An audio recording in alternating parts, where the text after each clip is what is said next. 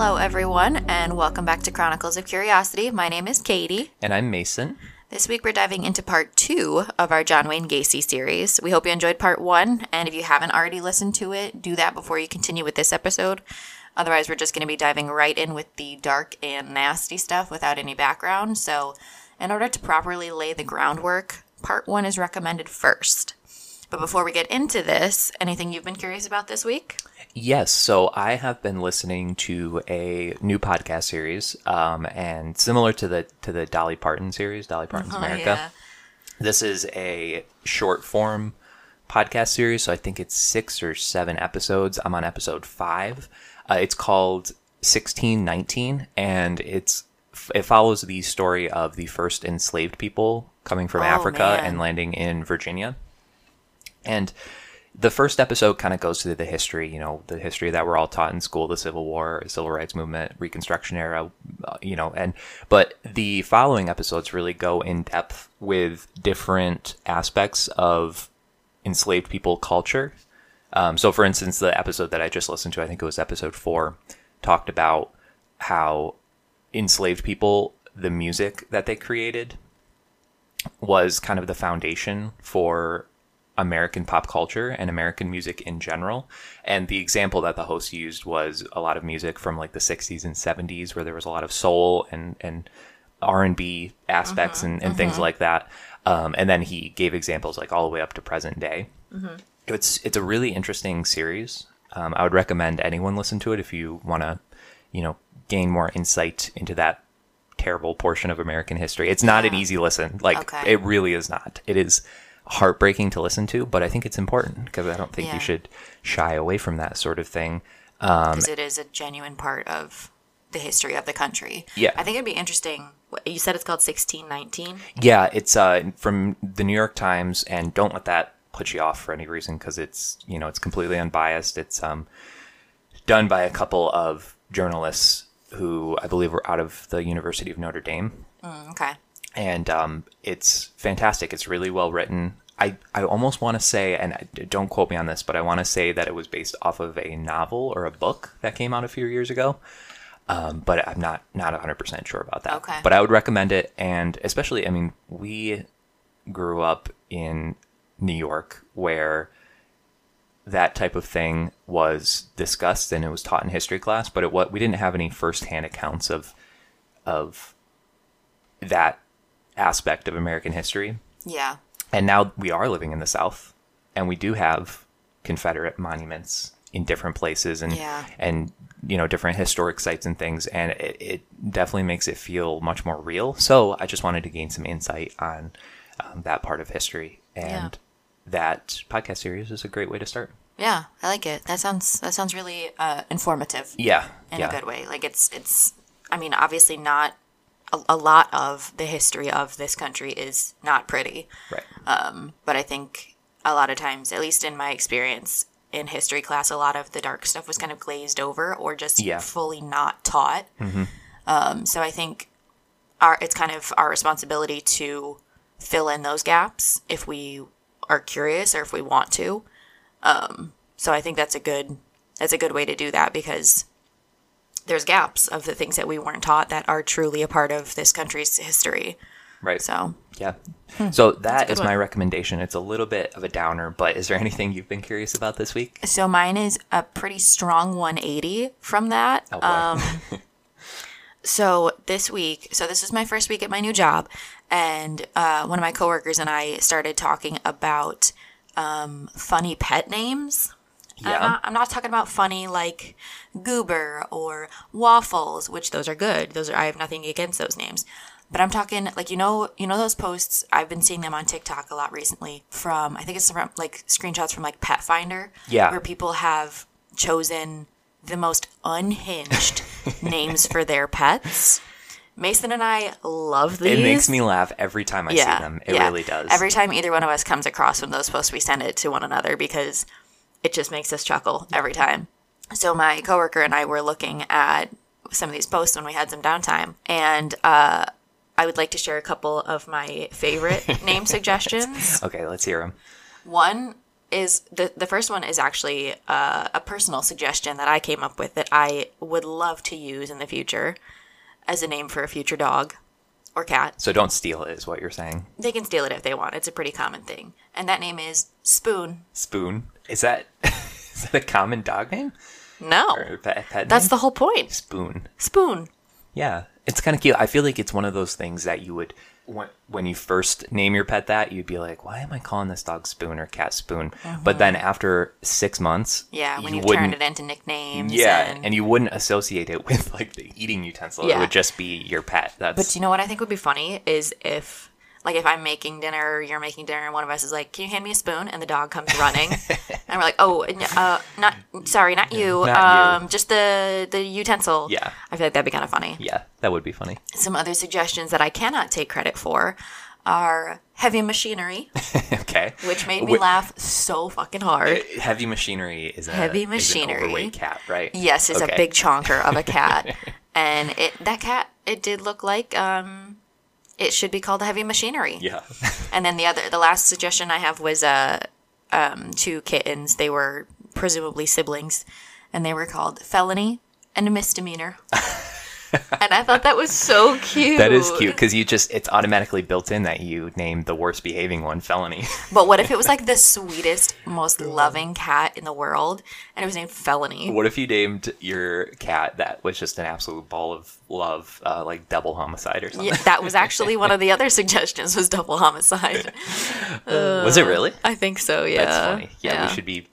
And okay, so what I'm assuming happens is this is on Pet Finder, so all these pets are up for adoption. People probably find animals and take them to local shelters, or they put them up for adoption, and they're like, I don't want to get attached to this animal, so I'm just going to name it the first thing that I see. This is Cup. Yeah. I was also thinking like stapler, mechanical pencil, plant. Like it's so fun to me. Like to me that gives more personality than a name like Sherman. Yeah. You know, I don't know why, but I love it. Or Jack. Yeah. Do you feel like it's more acceptable to give a name like that to a cat than to a dog? And I do, and just because dogs actually respond to their names, I believe cats understand their names, but they just don't care. Yeah, I think for some reason I do kind of associate names like that more with cats than with dogs, because I do think a lot of times dogs tend to have a bit more personality.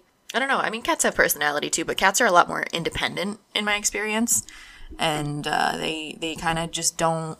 They do their own thing. They don't need a name. Cats don't need a name. Yeah, and they don't need us. Yeah. We're just here for entertainment, probably. Yeah. I read a post this morning that was talking about how cats just think we are giant, clumsy, hairless babies. Yeah. Like, they think we're cats, too. And a lot of times, like, they meow at us because they also meow at kittens because their ears aren't developed to hear, like, the other, like, squeaky noises that cats make. Yep.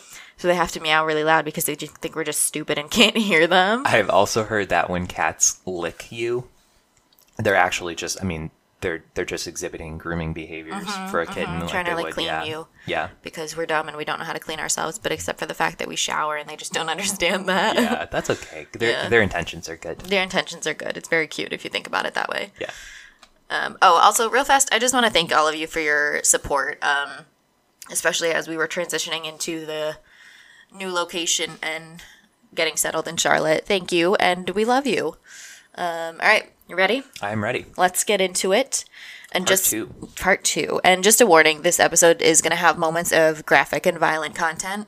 I tried to keep most of it relatively surface level because even I'm not entirely comfortable detailing every single thing that was done to the victims. But there is still, there's murder.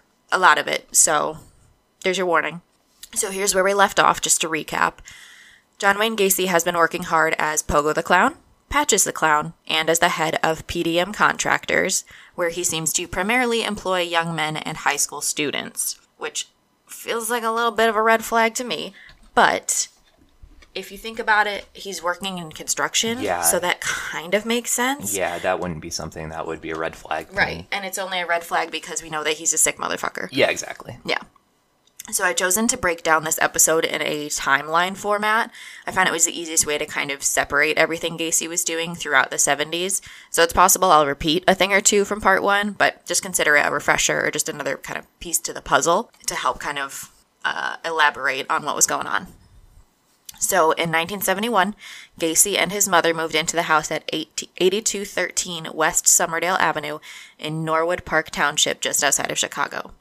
Then January 3rd, 1972, Gacy attended a family party on the evening of January 2nd, and then in the wee hours of the morning, he went to the Civic Center in downtown Chicago to look at a display of ice sculptures. Why he went in the middle of the fucking night, I don't know. Yeah, that's really strange. I wonder if it was a New Year's celebration.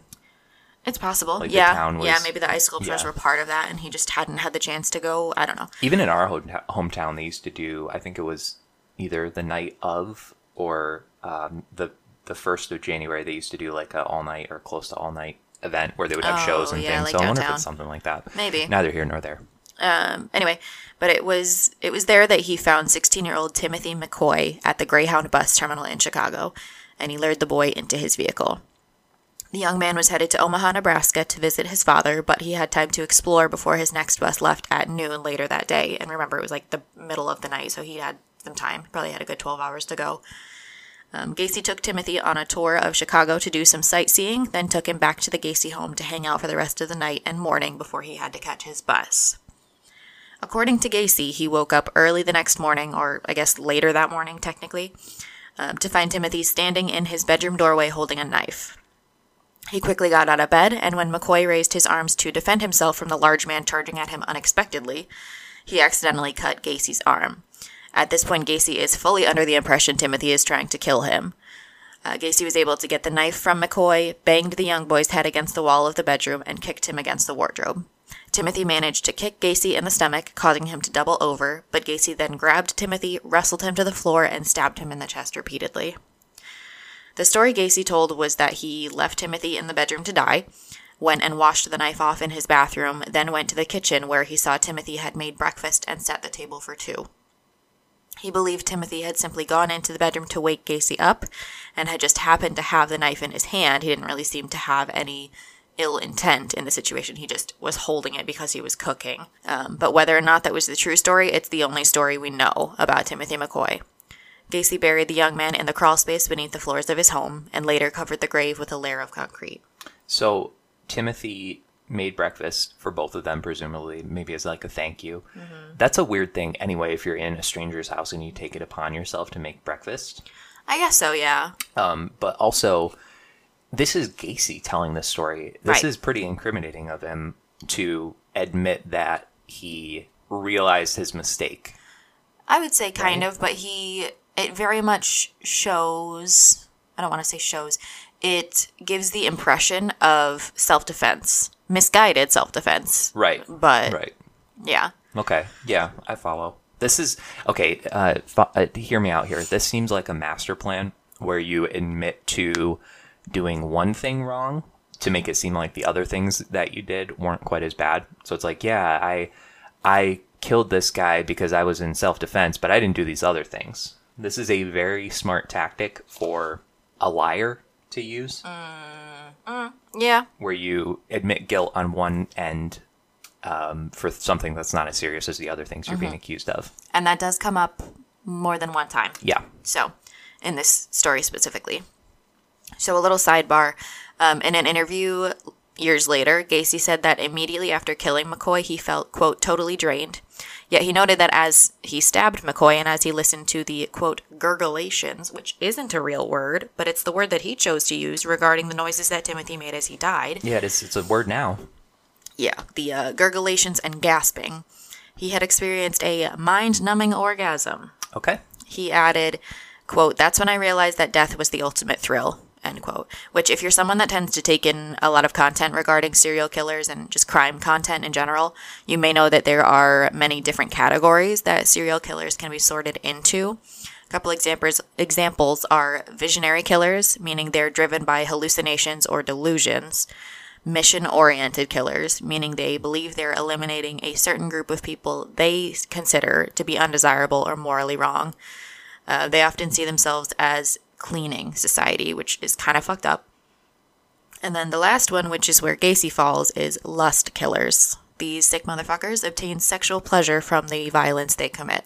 And they are almost exclusively male, correct? That I don't know. I would not say so. I don't want to generalize. And that I'm not sure. But on July 1st, 1972, John Wayne Gacy marries Carol Hoff. She and her daughters are already living in his home and have done so since their engagement in August of 1971. Carol did complain about a rancid smell coming from beneath the home, and her mother did as well, actually, said it smelled like dead rats. But Gacy blamed it on the runoff from a sewer pipe. And that is when he spread lime and concrete in the crawl space to try and cover up the smell of young Timothy McCoy's decaying body, which he had placed there back in January of that same year. January 1974. According to Gacy, the second murder he committed was sometime in January of 1974, but the victim remains unidentified to this day. All we know is that Gacy strangled this person, then placed them in his closet until he took care of the body. Later on, Gacy stated that various bodily fluids had leaked from the victim's mouth and nose, which stained the carpet in his closet, which is really very unfortunate for carpet in his closet. Yeah, I mean, you know how expensive carpet cleaning is. It's just, my goodness. After learning this would happen after death, Gacy began stuffing rags, socks, or even the victim's own underwear into their mouths to prevent further staining of his precious carpeting. On July 31st, 1975, so we've skipped ahead, last one was in January 1974, and then he took a little break. So July 31st, 1975, one of Gacy's PDM employees disappeared. John Butkovich was 18 years old, and on July 30th, he confronted Gacy over some money that Gacy still owed the young man for work. The story Gacy gave police was that John Butkovich and two friends had arrived at Gacy's home demanding pay, but they had reached some kind of compromise and the young men had left. What actually happened was that Butkovich approached Gacy saying, "I want to talk to you." Then Gacy invited the young man into his car, took him back to the Gacy's home to further discuss. Now, Gacy had this little trick that you'll hear about multiple times throughout this episode. And in this trick, he would handcuff himself behind his back and release the cuffs with a hidden key. His victims didn't know about the hidden key, which just made it look like a trick pair of handcuffs that they could get out of with no problem. He managed to convince a number of people to put these handcuffs on, John Butkovich being one of them. So Gacy handcuffed Butkovich, sat on his chest for a while, then strangled him. He buried Butkovich's body in the floor of an extension of his garage underneath a layer of concrete, with Carol and her daughters just inside the house. Oh, yikes. Now, the garage was a separate building, but, they're right fucking there. And, yeah. And they have presumably they have no idea that any of this is going on. No, they have no idea. Yeah, I read that he had just put Butkovich in his body in the garage for, a moment, and wasn't expecting Carol and the girls to be home so soon, but they came home early. So instead of burying him possibly in the crawl space like he may have intended, he was buried underneath the garage floor. And I'm pretty sure he had already had a space dug up there. He was planning to do something drainage-wise. Sure. But the space was utilized otherwise. Yeah. So we're skipping ahead to 1976. March 2nd, Gacy and Carol Hoff would divorce after 4 years of marriage. Carol had stated that Gacy previously told her he was bisexual, which didn't seem to bother her, but she became unnerved when Gacy began frequently bringing home pictures of naked men. She had also found multiple wallets and identification belonging to various young men, which Gacy could not explain to her, so he seemed to kind of just escalate and become physical during arguments, and he just blew up. He also seemed to become a little bit complacent, too. You don't have a backstory as to how you got these wallets and these photos? He may have. He was an arrogant son of a bitch, so he may have just, made up random shit. But ultimately, you can't explain that without confessing. Right. So I can guarantee he didn't do that. And he was becoming physical. He was, throwing things, and she was like, all right, I'm done. I've had enough. So she filed for divorce. Just 1 month after Gacy's divorce from Carol Hoff was finalized, he abducted and murdered Daryl Sampson. He was 18 years old. Daryl was buried underneath the dining room of Gacy's home. May 14th, Randall Reffett disappeared shortly after arriving home from a dental appointment. He was 15 years old. Oh. Later that same day, investigators believe, 14-year-old Samuel Stapleton disappeared while walking home from his sister's apartment. Actually, Samuel and Randall Reffett were close acquaintances and were buried together in the crawl space. Wow. What are the chances? Yeah. June 3rd, 14-year-old Michael Bonin disappeared while traveling from Chicago to Waukegan, Illinois. Gacy had strangled Bonin and buried him underneath the spare bedroom of his home. June 13th, Gacy took the life of 16-year-old William Carroll and buried him in the crawl space beneath the house. I mean, this, I know you're still going, but this, the speed of these is unreal. Yeah. So just to, so May 14th, Randall Reffett. That same day, Samuel Stapleton. Less than a month later, June 3rd, Michael Bonin. 10 days later, William Carroll. And then a few months later, James Hackinson. This is what's known as ramping up in true crime, or going berserker mode as well. Yes. And part of me believes that it's like after the divorce, he kind of had the freedom. Yeah. He referred to this as his cruising era, where he would just kind of go around and look for boys to... That's why so many of these boys just disappeared, like while walking home from places or traveling, or they just were gone. Just swept up off the street, Exactly. So August 5th, James Hackinson, a 16-year-old boy from Minnesota, spoke to his family on the phone, quite possibly from Gacy's home. James died of suffocation and was buried in the crawl space. August 6th, the next day... 17-year-old Rick Johnston was last seen alive. He was found buried next to James Hackinson. Victims 11 and 12, if you haven't been keeping track, we're at 11 and 12 now. In 5 minutes, we're at 11 and 12. Yeah, pretty much. Victims 11 and 12 are still unidentified to this day, but are believed to have been murdered in the summer of 1976. One challenge investigators did have while uncovering and identifying the bodies of the victims was that so many bodies had been crammed into this tight space that they had begun to meld together, which meant that many of the bodies were removed in parts and had to be identified and later put together for identification. Many victims weren't identified until 2 years after they had been removed from the crawl space. I'm glad I haven't had breakfast yet. I have, and that is nasty. Is that where the term melting pot comes from? I sure should hope not. I really don't think so. Victims 13 and 14 are also unidentified, but are believed to have been killed between August and October of 76. Victims 15 and 16. On October 24th, friends Kenneth Parker, age 16, and Michael Marino, age 14, were abducted and killed. On October 26th, 2 days later, William Bundy disappeared after telling his family he was going to a party. He was 19 years old, and he may have been an employee of PDM Contractors. I'm assuming PDM Contractors at this point is probably paying people under the table. It's not like they're on unofficial payroll or employee. I'm not sure. There's probably some. Yeah. Some regulars, but man, what a weird time. Like I can't help but think the current employees of the construction company have to be kind of looking the other way every day when people show up. Like, I'm sure he has excuses, they didn't work out, I had to fire him, or they quit, they couldn't handle the workload, things like that. And I think a lot of the times they had multiple projects going on, so it wasn't everyone in the same area together. Oh yeah, that makes sense. Yeah, so I think they were kind of split up, right? So I don't think there was ever like business Christmas parties where everyone met all at once, There's no team building retreats here. Sometime between November and December of 76, 21-year-old Francis Alexander was murdered and buried beneath Gacy's office. He had spoken on the phone with his mother at some point in November, but his family was unaware of his disappearance and death, as they simply believed they had just lost contact and Francis had moved to California. It's that time of I almost said that time of the year, but it's that time in history too where people could just disappear. Right. And it was completely unintentional, and family just assumed, we'll touch base at some point. Yeah. In December, 17-year-old Gregory Godzik, another PDM employee, disappeared. He had been working for Gacy for less than 3 weeks.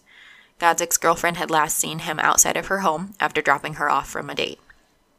Gregory had told his family that his new boss had him, quote, dig trenches for some kind of drain tiles, end quote, in the crawl space of Gacy's home. I think it's safe to assume they were to clear out more graves for future victims, and it's a possibility Gregory Godzik dug his own grave. Wow, that's dark. That's incredibly dark. Yeah. If you haven't been counting, Gacy committed 16 known murders in the year 1976. Wow.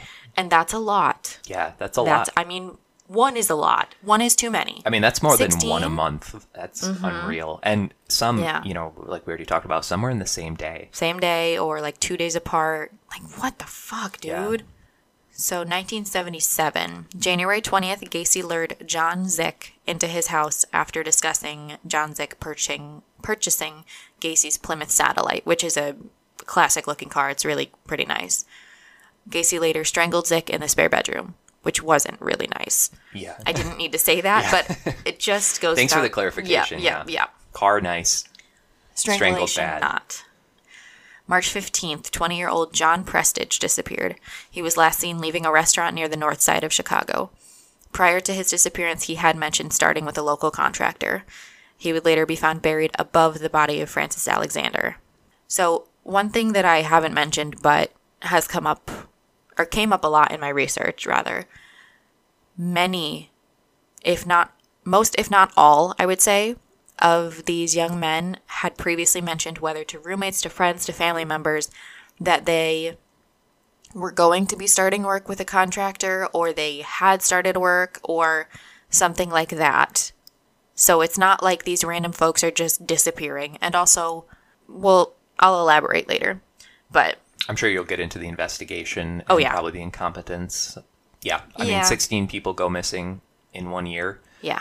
And nobody is really, and these aren't, okay, so typically when you're looking at serial killers who are committing this cadence, like this amount, this level of murder, typically they are murdering sex workers, lone travelers, that sort of thing. Yeah, people that aren't going to be quite as noticeable if they're missed. Yeah, people that are kind of flying under the radar. Right. 14-year-old boy from Chicago, probably going to be on the radar of some people. I would think. You would hope. I would hope, yeah. Victim number 22 is a still unidentified young man buried sometime in the spring of 77. July 5th, 19-year-old Matthew Bowman was killed. September 15th, 18-year-old Robert Gilroy was seen for the last time before his murder. He was the son of a Chicago police sergeant, who lived 4 blocks away from Gacy's house. Yeah, exactly. I mean, this is what I'm, yeah. And he was also buried in the crawl space. This is like, well, I almost asked if you'd seen this, but we watched it together, The Black Phone. Oh. I like the movie, but it kind of brings me back to this a little bit. I know it's not based off of Gacy, really, as to my knowledge, but where someone could go missing and the community is up in arms, but you're really not any closer to finding the killer. Right. Yeah. September 25th, 19-year-old former Marine John Mowry disappeared after leaving his mother's home. Gacy strangled Mowry and buried him beneath the master bedroom. October 17th, 21-year-old Russell Nelson had last been seen outside a bar in Chicago before his disappearance. November 10th, 16-year-old Robert Winch was murdered and buried in the crawl space. November 18th, Tommy Bowling disappeared after leaving a Chicago bar. He was 20 years old. December 9th, 19-year-old David Talsma disappeared. He had told his mother he was attending a concert in Hammond, Indiana. He had been strangled with a ligature and buried in the crawl space. What is a ligature? Piece of rope that's like tied a certain way. Okay. I think that's my understanding of. Now, like I said, a lot of these young men had mentioned in the weeks prior to their disappearances that they had been approached and offered work with a contractor just outside of Chicago. And connected to that, all of their bodies were found beneath the Gacy home. Yeah, of course. Yeah. So that is how we know that they didn't just disappear and it was like planted on Gacy. Right. There's clear evidence that he was responsible. December 30th. Now, if you weren't keeping track, he did take a break for Christmas. Oh, good. Yes, December 9th was David Talsma, and then nothing until December 30th. So good to know he's taking priorities. I mean, you got Christmas shopping. You got to decorate the tree. Right. It's a lot. Right. It's a lot going on. You got to wrap the presents. Ugh. Yeah, there's so much to do. Just a sidebar, we are being so aggressively sarcastic. Of course, yeah. And if you're not picking up on that, I just wanted to say that because we are not complete assholes. So I just wanted to say we are being very sarcastic because obviously this is so fucked up. This is the only way that I know how to cope. Same. Yeah. So December 30th, 19-year-old Robert Donnelly was abducted from a Chicago bus stop at gunpoint, which is definitely an escalation as this is the first time we have heard of Gacy abducting someone at gunpoint. That's new. Gacy drove Robert to his home, where he raped, tortured, and repeatedly drowned the young man in his bathtub just until he fell unconscious. And then he would, pull him back up so he didn't die, so that he could continue torturing him. Later on, Donnelly testified that he was in so much pain that he asked Gacy to just kill him. Oh, he survived. Yeah. Gacy replied, quote, "I'm getting round to it," end quote. Ooh, yikes.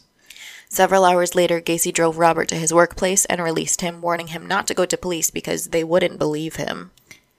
Yeah, I'm going to say they might. Well, 1978.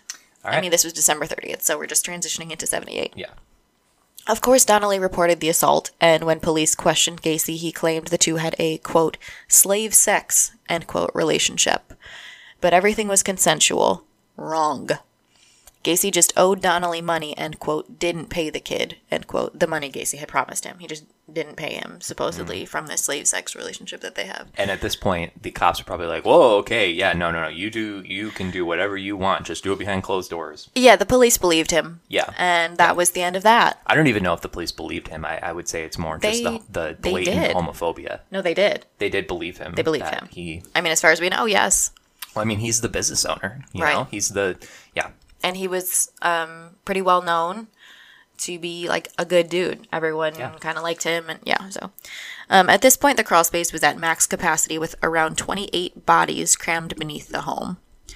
And Gacy had to find new hiding spots for his victims. He says he considered the attic, but worried about leakage issues. Don't want to destroy more of his precious carpet, and this would also be the ceiling and his carpet, so. Yeah, right. Well, yeah. Yeah. He decided throwing future victims off of the I-55 bridge into the Des Plaines River would do the trick. Gacy would later state he had thrown 5 bodies off of the bridge in 1978, one of which he believed landed on a passing barge. Only 4 of these bodies were found. Wow, the blatant, just carelessness here. Mm-hmm. He has no respect for human life. Well, not even that, just do you think at this point he wants to be caught? I mean, he's throwing a body on a barge. Well, I don't think it was on purpose. Why not just wait 30 seconds for the barge to pass? True. I don't know. Mid-June of 1978, Timothy O'Rourke left his apartment to buy cigarettes. He was never seen again. November 4th, which, yes, we did skip ahead a little ways here. He must have taken a break for the summer. November 4th, 19-year-old Frank Landingen was killed. He was last seen alive by his father walking along Foster Avenue.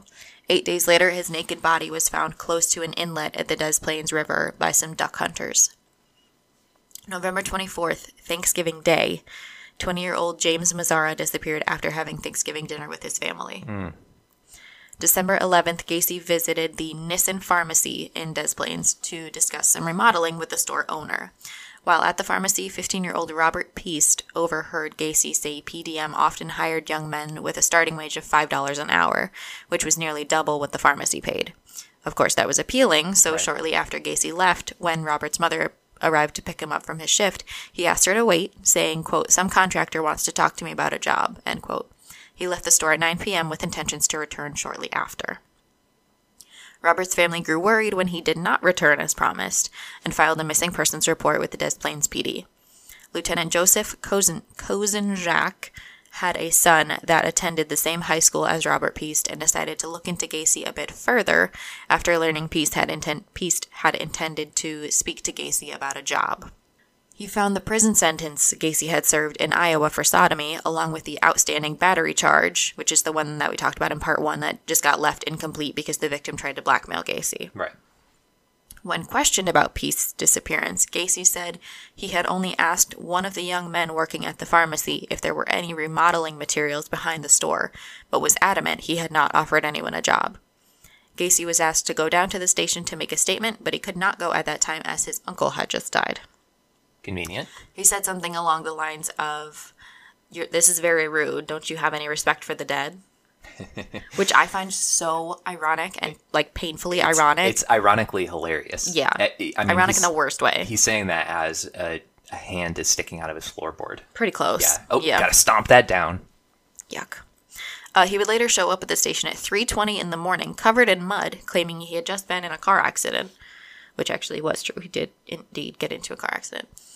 They asked Gacy to come back later as it was 3:20 in the morning and he was wearing a mud suit.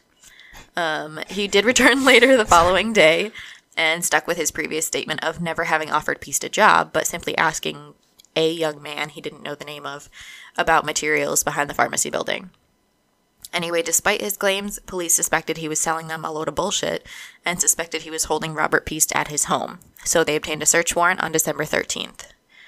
The search resulted in a bunch of odd things like multiple police badges, a starter pistol, a syringe and hypodermic needle, handcuffs, several books on homosexuality, pornographic films, an 18-inch dildo, bottles of Valium and atropine, underwear too small for Gacy, multiple driver's license, a class ring with the initials JAS, and a Nissan Pharmacy photo receipt in the trash. The Des Plaines PD confiscated Gacy's Oldsmobile and other vehicles used for PDM contracting. After examining the Oldsmobile, a clump of fibers were found in the trunk, which investigators believed to be human hair. 3 trained search dogs were also used on the vehicles, specifically to continue the search for Peast. One of the dogs signaled a, quote, death reaction, which he laid down, which is a death reaction by their training. Would death reaction meaning that there's a dead individual? It indicated that Peast's body had been in the passenger seat of the Oldsmobile at some time, because that's where they signaled was the passenger seat of the Oldsmobile. Throughout the continued investigations of the Des Plaines PD, Gacy became more erratic and unhinged, showing signs of clear stress. He felt like the police were harassing him and following him, but it was because they suspected him of being a bad freaking dude. Yeah. On December 20th, 1978, Gacy drove to his lawyer's office for a meeting they had scheduled. Gacy seemed anxious and disheveled and immediately asked for an alcoholic drink.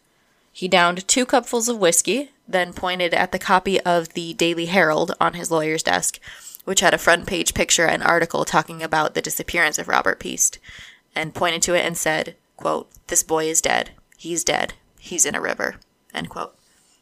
And that is where we're going to leave you for today's episode. Ooh, cliffhanger. Yes, so I've chosen to do 3 parts for this series just because I wanted to really give it the research and the time that I guess it deserves. I don't like saying it like that, but it warrants. Yeah. Thank you. So I wanted to focus on the victims, especially for this episode. And when I was going through the research of it, it was hard because, I mean, you see a list, you hear that someone has had 33 victims, and you're like, that's a lot of fucking people. But when you're going through it one name at a time, one story at a time, one age at a time, like there are so many. Yeah. And he just was going and like, oh my Especially God. When you're considering that each of these people have a family and maybe a significant other. Right. Yeah, it's tough. Right. It's really tough. And some of them were so young. His youngest victims were 14. Yeah. And the oldest was, I think, 21. So, yeah, that's where we're going to leave you for today's. We will be back next week with part 3, where we're concluding the John Wayne Gacy series. We're going to go a little bit further into the discussion that Gacy is having with his lawyer, Sam Imaranti, and what happens after. So, thank you for listening. Come back next week for a little bit more John Wayne Gacy fucked uppery. Have a great week, great day, great year, great whatever part of the day or week you are currently listening in. And we will be back with you next week. Thank you. Bye. Bye.